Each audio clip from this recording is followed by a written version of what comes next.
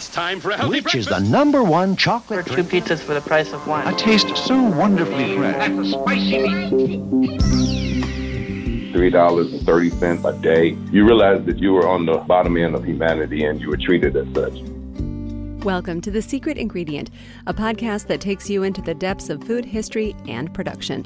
We won't tell you what to eat, but we can tell you why you're eating it. For KUT, I'm Rebecca McInroy. I'm Raj Patel from the Lyndon Baines Johnson School of Public Affairs. And I'm Tom Philpott from Mother Jones Magazine.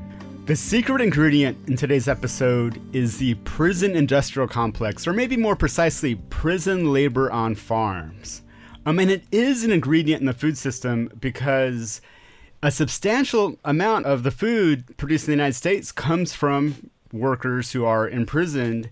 And prison labor is something that the food industry goes to in times of labor shortage. Like right now, there's this massive ongoing immigrant crackdown going on.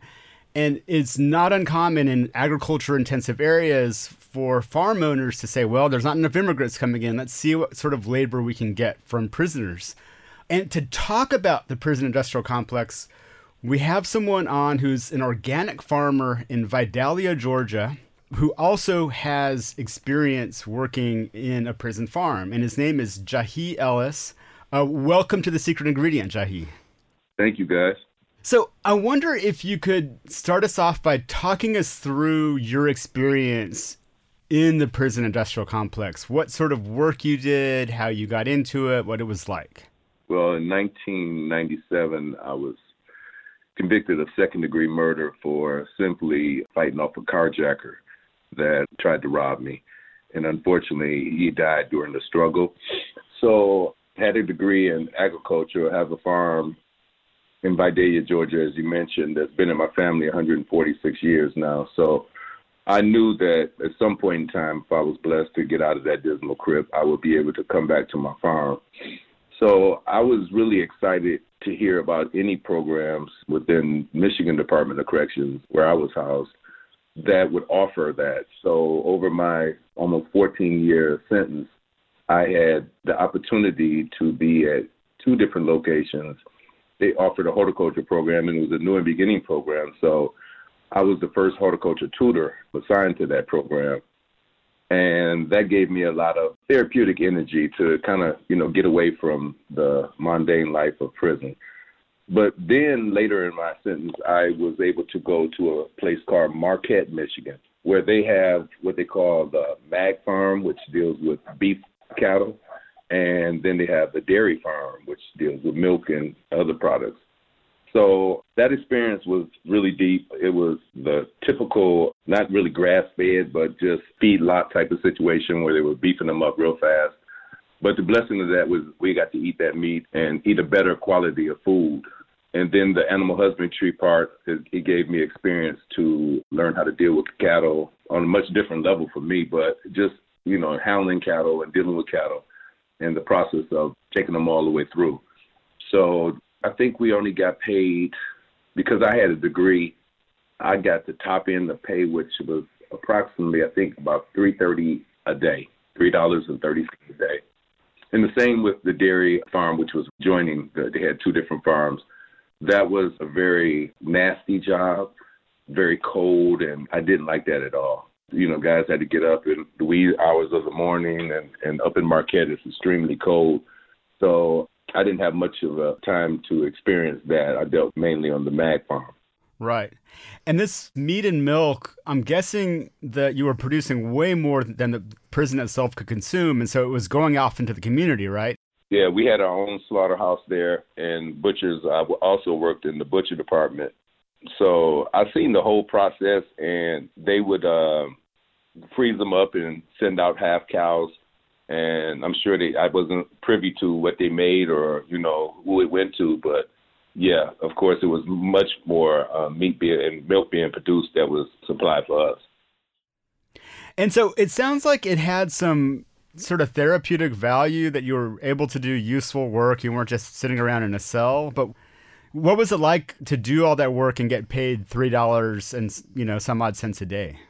Well, for me, I had mixed emotions about it. I was just happy to be able to do something that I knew I would later be involved with. In particular, I got more gratification from doing the horticulture department where we were growing vegetables and herbs, which we were able to use in our meals, because basically you couldn't get fresh vegetables. Another part of this thing is that working in the chow hall, I saw that we would get a much lower grade, and someone broke it down that you have the high-end stuff where it goes to high-end restaurants, and then it goes to institutional places like hospitals and big cafeterias and schools, and then it was something else between that. But then the bottom end would be zoo food. So this is the food that they would give to the animals at the different zoos. Wow. Yeah. So, for example, broccoli wouldn't have any florets on it. It would just be all stems. The oranges, if we got oranges or apples, they would be, of a low grade, and you could tell that they were the bottom end of the barrel. And that was systematic with all of our food. So to be able to have a fresh vegetable or some fresh herbs to put in food that we normally wouldn't have, we didn't have seasoning other than salt and pepper, So just to have the different flavors, and that was, guys got very excited about that, the little things for us. And regarding the pay, I knew, and I looked up, I had started researching and saw where companies like American Airlines, Lexus, in different parts of the country, Boeing Airlines, they all would use prison labor to do that work. I worked in another place, it's not food, but it was a garment factory. And so they made clothes for society. So you had to be on the lower end of the rung of humanity and getting $1 or $2 of meat, a top end of $3.30 a day. You feel like you're not a citizen or you're not human even, to get paid like that. And then there was other things that just was a cumulative effect of, health care and other things that, you realized that you were on the bottom end of humanity and you were treated as such. Well, Jahi, can I ask you about that? Because certainly in butchery and in the meat industry, there's a lot of occupational injury. And even for a workforce that's not incarcerated, the conditions are pretty awful. And I'm wondering if you can maybe tell us some of the experiences you either experienced or you saw of how workers were treated on that meat production line. That's deep in itself because you have two phases to that. First of all, the administration, again, didn't treat you like a human being. So you wouldn't get the safety stuff. And we did have these, in the butcher market, we would have to have these like metal gloves so you wouldn't cut yourself because it's cold in there and guys are working at a pretty rapid pace, because they're pushing you. But on the flip side of that, can you imagine having, a murderer over here and this over there and an armed robber over there, and they get into it and they got butcher knives about a foot long. Right. So I've seen that, where, now that takes a fight to a whole nother level. Yeah.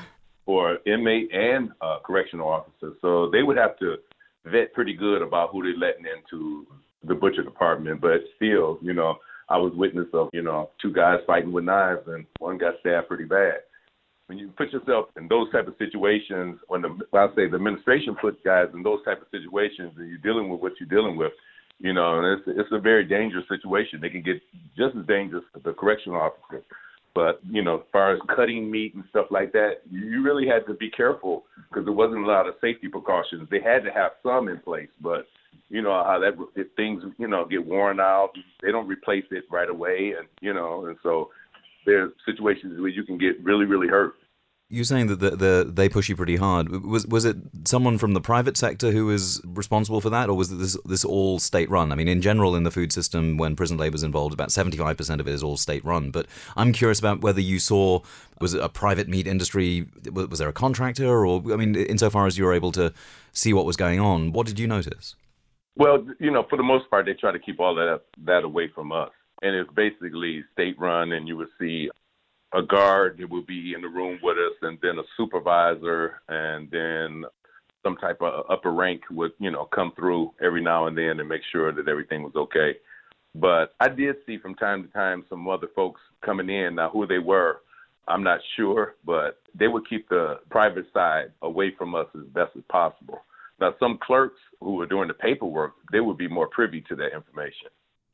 I was wondering if you could talk a little bit about when you were released and what your life was like kind of getting back to farming.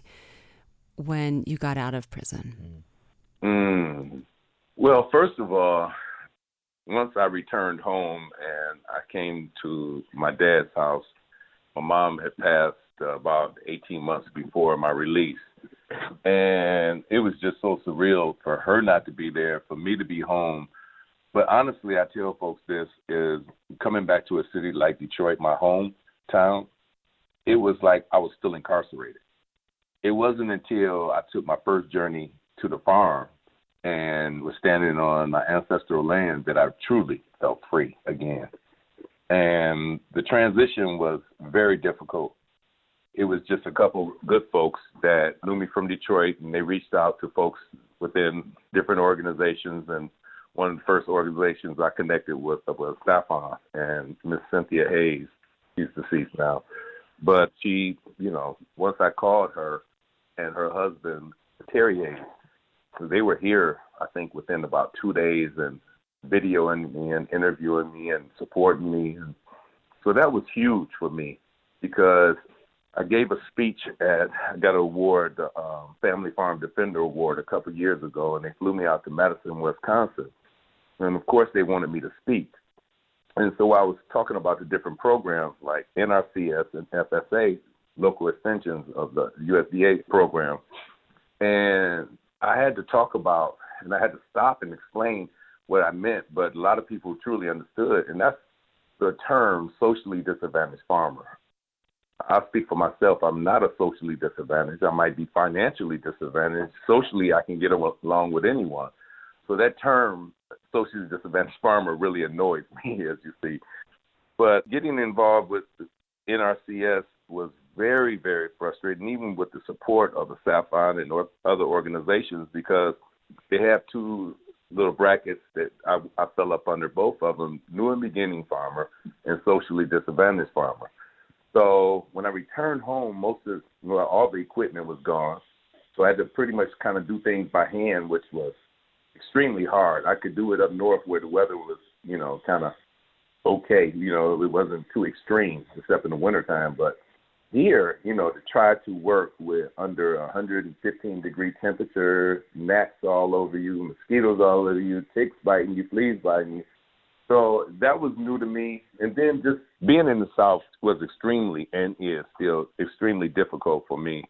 Organic is not a big thing down here. Matter of fact, they look at you like you're partly crazy when you start to mention organic or use that term. So folks here are very dependent on Roundup and that type of stuff. And so I kind of understand it, because when we did the organic peanut project this year and couldn't use, pesticides or herbicides or anything, it's very, very challenging to do this and try to beat the weeds. And so I get why they do it, but, the end result, what we put into our food and then put into our body is what we are now. So I understand that folks back in the day, this is how they grew anyway. It's just you're using this new term, organic, but at the same time, they had to work hard, and that's what it takes to really be into organic food production. There's no magic pill. You have to, pull away from all the stuff that conventional farmers. So I didn't get any support whatsoever. I would have to go miles and miles and miles to Atlanta or to Savannah or, to the big cities to even have conversations with folks about organic growing methods here in the South. And it also, I know that it takes a lot of loans to be a farmer. Like you have to borrow money and then you pay it back, and then you borrow money and you pay it back. And what was the process like for you trying to borrow money after you got out of prison? You're going to need a longer podcast. So it was, again, extremely rough. So I knew that if I only had a chance, I would fight and be successful, not try to be successful on the land. But coming straight out of the Michigan Department of Corrections, I didn't have any money. But I thought I had equity on the land, 100-plus acres, and no liens on it, nothing. So as I navigated through the loaning institutions, after I found out after 2007, when the housing crisis, they changed the rules and laws and stuff. So I had to have a lot more things that I didn't have in place, like bank statements, W-2s, whatever is now necessary to, get loans. But also, I was in the courthouse trying to keep them from taking the land at a tax sale, and I filed some different things, and I guess they wasn't familiar with what I filed. I just filed some affidavits and stuff like that, and which are, totally legal. Well, I caused such a stir that they brought in a lawyer, and he asked me questions about what I was doing, and I finally had to say, "Excuse me, who are you?" And he named his name, and I said, "And your purpose for being here?" And he said, "Well, they called me." I said, "Well, correct, they called you. I'm okay. I know what to do, and I know what I'm trying to do." So it must have pissed him off real bad, because later I was going after a loan after going through all this area here. No one would do it. I was going to get a loan out of a company out of California, being that the land is 146 years, or at that time about 140 years, and there was a tax sale. I had to get the title work straightened out. And so they wrote a letter to like 5 different real estate lawyers, one of them which was the lawyer that was in the courthouse, questioning about me filing these filings. And he sent back a fax that had my prison record, picture and all, and some of the filings I filed, which were, affidavits, allodial titles, just trying to, preserve what's been in my family. Nothing illegal. And on the cover sheet, he had "enjoy," So he intentionally sabotaged me, which stopped me from getting that loan. So beyond the fact that, you're a newer beginning farmer and, you might come down with some retirement money, or it's still challenging. But when you ex-felon and you're black and you hear from the north, I got a lot of things going on in terms of me being back here, where you're getting sabotaged as well. So that really opened my eyes. The other thing that really opened my eyes about being down here in the South is that during the tax sale, they had took some land, but they had highway frontal property, big field, 40 acres they could have, took and developed or whatever. Instead, they take my ancestral home, 100-plus-year-old home, and 100-plus-year-old cemetery. And to me, that's like you're trying to gut me. You're trying to take everything from me. Without the ancestral cemetery and without the ancestral home, I have nothing really but a piece of land. And so I really understood, what I'm dealing with after that, situation. I was able to get the house and the cemetery back, but I had to pay 20% plus whatever they put into it, trying to put the materials and those lien on me. So, and this was the state of Georgia? This is the state of Georgia, the county of Montgomery County. And so I also I was talking to a gentleman. He's a prominent gentleman here, older gentleman. And he walked up to me, and apparently he knew who I was. And he said, "You're not going to speak to me, huh?" And I didn't know him from Adam. And I heard somebody mention his name, and my family had talked about him, and I've seen documents with his name on it. And I said, "Oh, okay, I know who you are." And we shook and talked. And he said, "Let me give you a little piece of advice." He said, "You do realize that this is where the Ku Klux Klan and the mafia originated." And to me, it was like a threat. But for me, you have to come much harder to get me to give up on this land, especially with the cemetery with my mother, my grandmother, my great-grandmother, and my great-great-grandmother, and plus a host of other grandfather, great-grandfather, great-great-grandfather, aunts, great-aunts, and great-uncles. I can't, I've said it in every one of the interviews that I've been on, not on my watch, where you bulldoze and desecrate my ancestors' burial ground, and just not on my watch. So it's been a deep journey. Yeah. I'd love to hear more of the story of the land there, because, that's obviously in the very heart of the plantation South. And also in about the last 100 years, almost all black landowners, black farm owners have had their land basically taken away from them.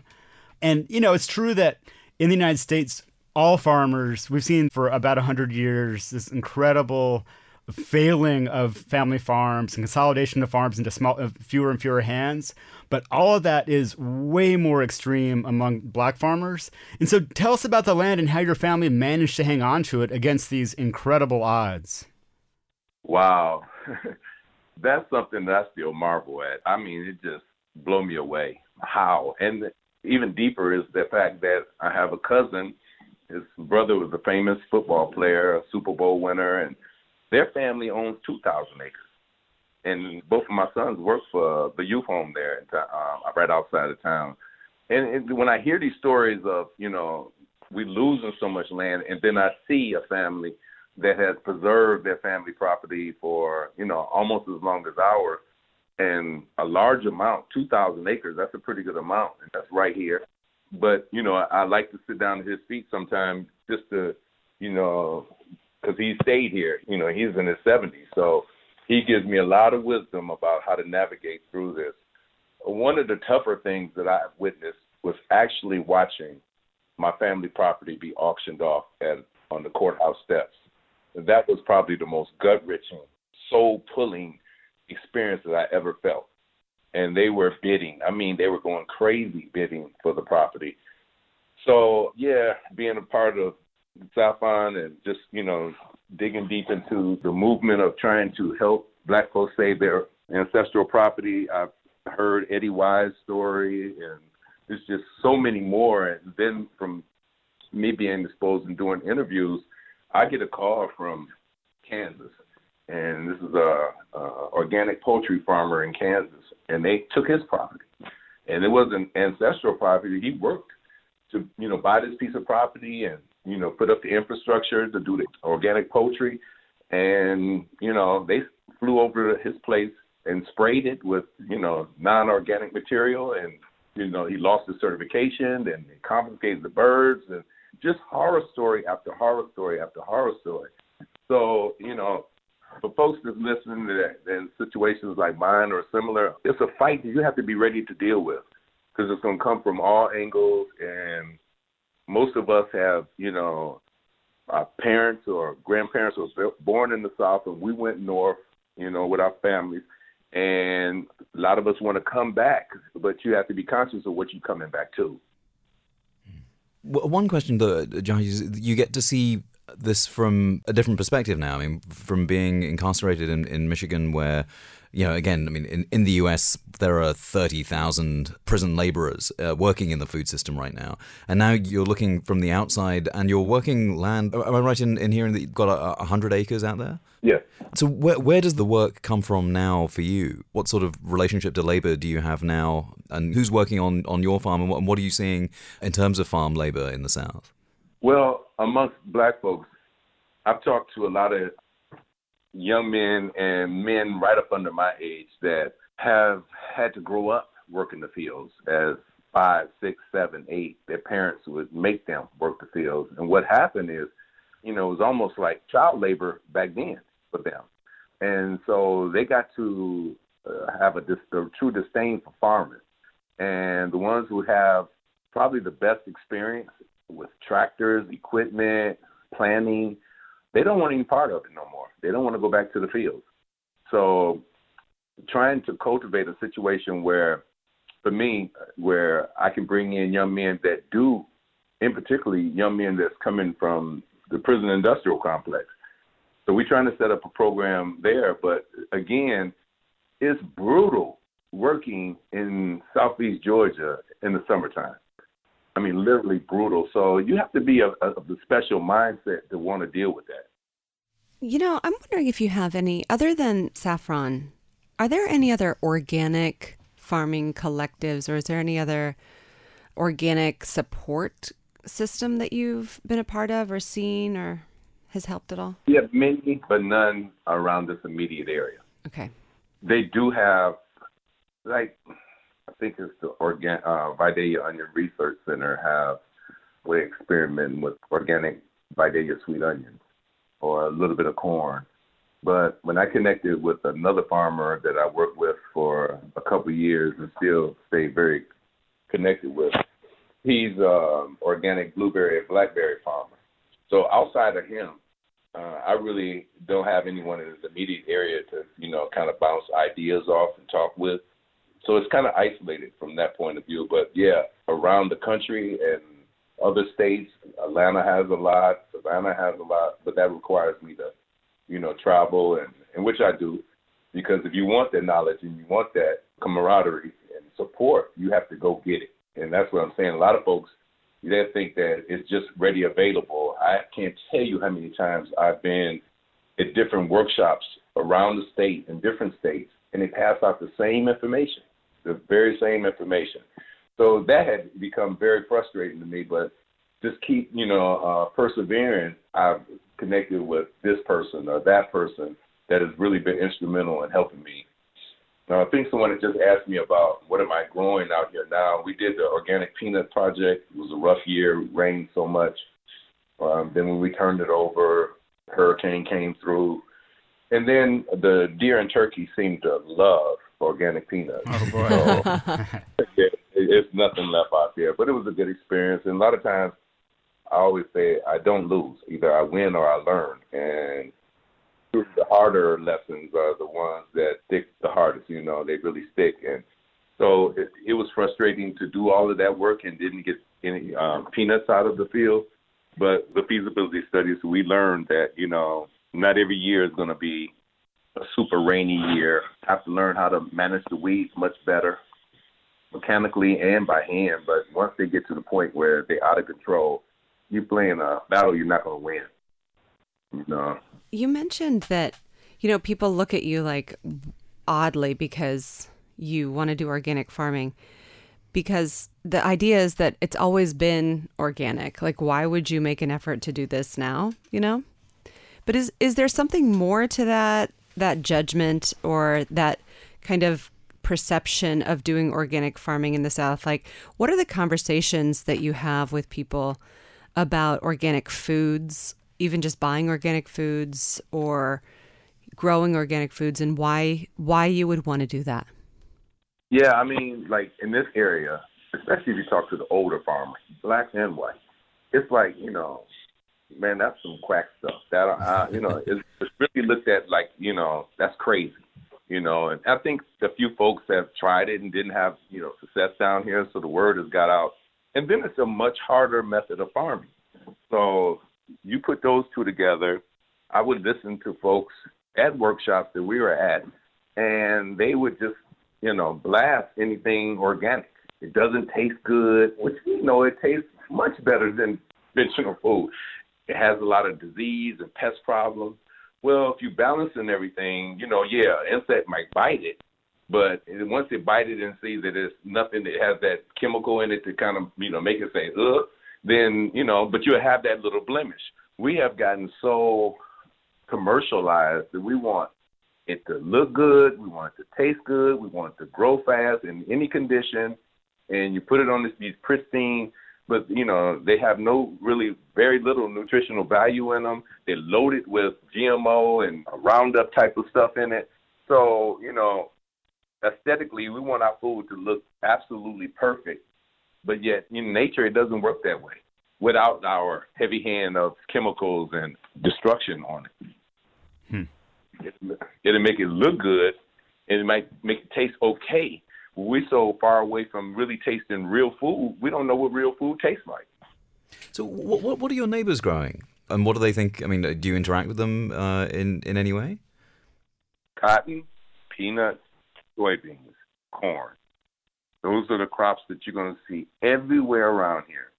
You'll see they have a little bit of land. They grow collards and mustards and turnips and cucumbers and tomatoes and squash and zucchini and maybe some bell peppers, some sweet potatoes and onions in the fall.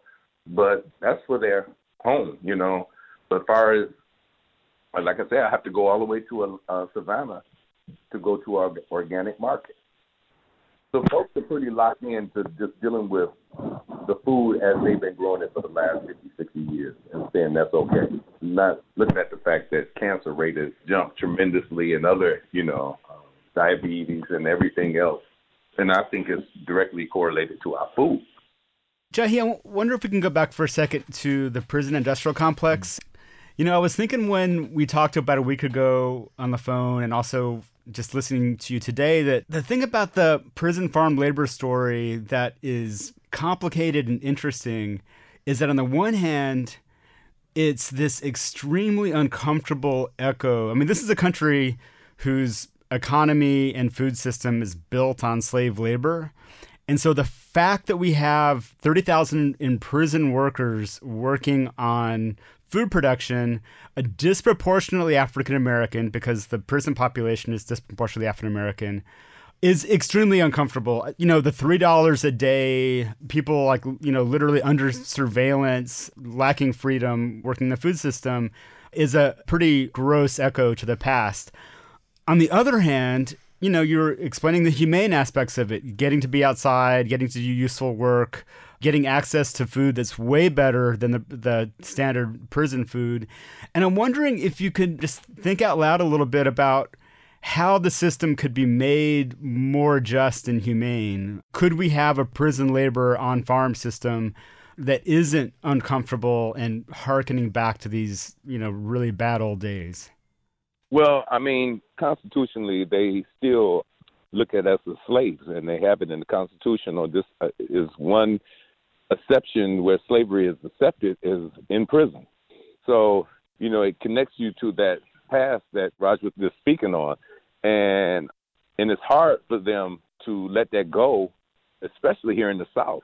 So changing that dynamic would be very, very challenging because constitutionally it's still accepted, and it's such a free source of labor, or a very, very cheap source of labor, that I don't see where they'll be too willing to let that go.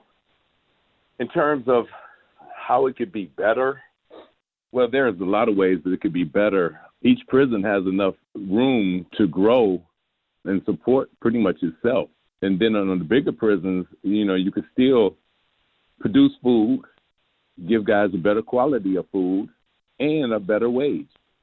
But again, that's one of those situations where if it's not broke as far as they're looking at it, why fix it? The thing is working fine for us. And constitutionally, we can do this. So we have to have a longer conversation about, changing those dynamics. I have just one last question. I know we're getting toward the end of our conversation, and this is kind of personal, but it breaks my heart that your mom passed while you were in prison. And for you to come out of prison and not have a mother there to welcome you home is really devastating. And I also wonder about the absence of women on these farms. It sounds like there are no women in the prison system that are farming with you, but I could be mistaken, but I don't think there are. No, there are. And then I wonder about the dynamic of your farm and where women are and what it's like to not have, your mother welcome you home or not have women be a part of that system, and just talk about what that's like. Well, I'm glad you mentioned that because it needs to be spoke on. Here on this farm, far back as I can remember, my great-grandmother being the matriarch, yes, she had sons. Some of them lived in other places. And when I come around, it was really just one still working the farm. The rest were women. My maternal side of the farm, that's who ran this farm. That's who ran this farm as a business. I remember my dad, we were riding down here one year, and he was just sharing with me that, because all of them, my grandmother and probably about 4 great aunts, my grandmother's sisters, all were educators and teachers down here. And then my mother became one, and my sister is a teacher. So they were very smart. And my dad was bragging about the fact that how my grandmother, she would have been like a financial planner, because I do remember a lot of them getting dividend checks from the farm. So it was a real business as well. It was the females that cultivated all of this to the point it's not at now. Coming home and not being able to spend my time with my mom, that was devastating for me. And I'll share with you that I had missed her funeral only because of a miscommunication. And so I had this void in me where, I didn't have any closure. And so when I came home, I went into the room with her room, and it was, my dad had left it alone. It was basically like my mom could come back and be just as comfortable as she was before she left in her room, knowing everything, the same place. And I noticed this box, because she was cremated, and I noticed this box that was on a shelf, and I just kept gravitating to this box for a couple of day period. Finally, I had enough of it, and I just said, man, what is this box? And I looked at it, oh, man. And it said, the remains of Anne Marie Ellis.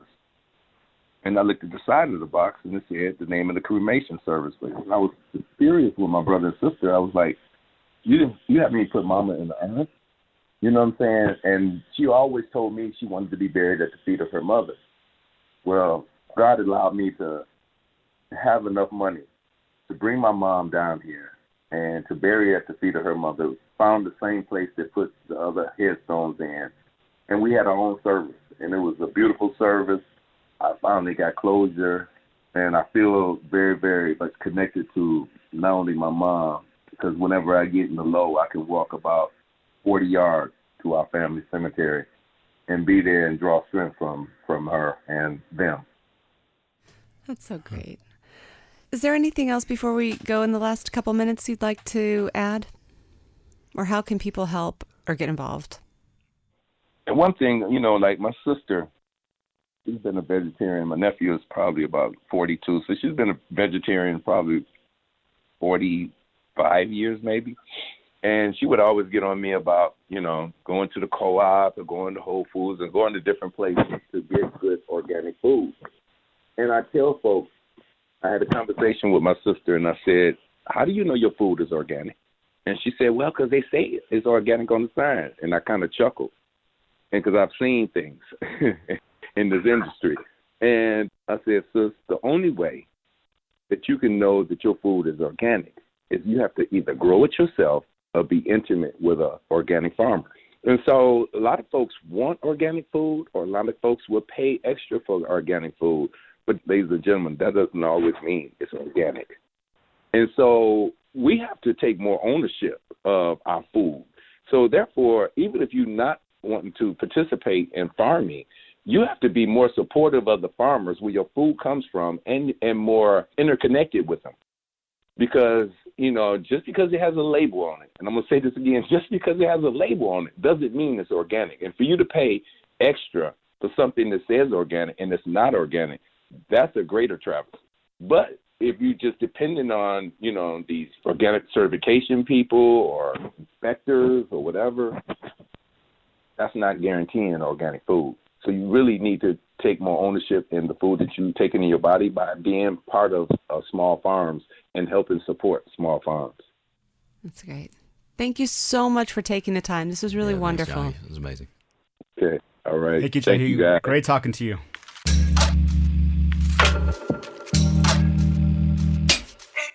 For more on the Secret Ingredient Podcast, visit our website. It's thesecretingredient.org. And please subscribe to the podcast wherever you get your podcasts. Leave a review if you want to while you're there. It really helps us out. Raj Patel is the author of A History of the World and 7 Cheap Things and a professor also at the LBJ School of Public Affairs.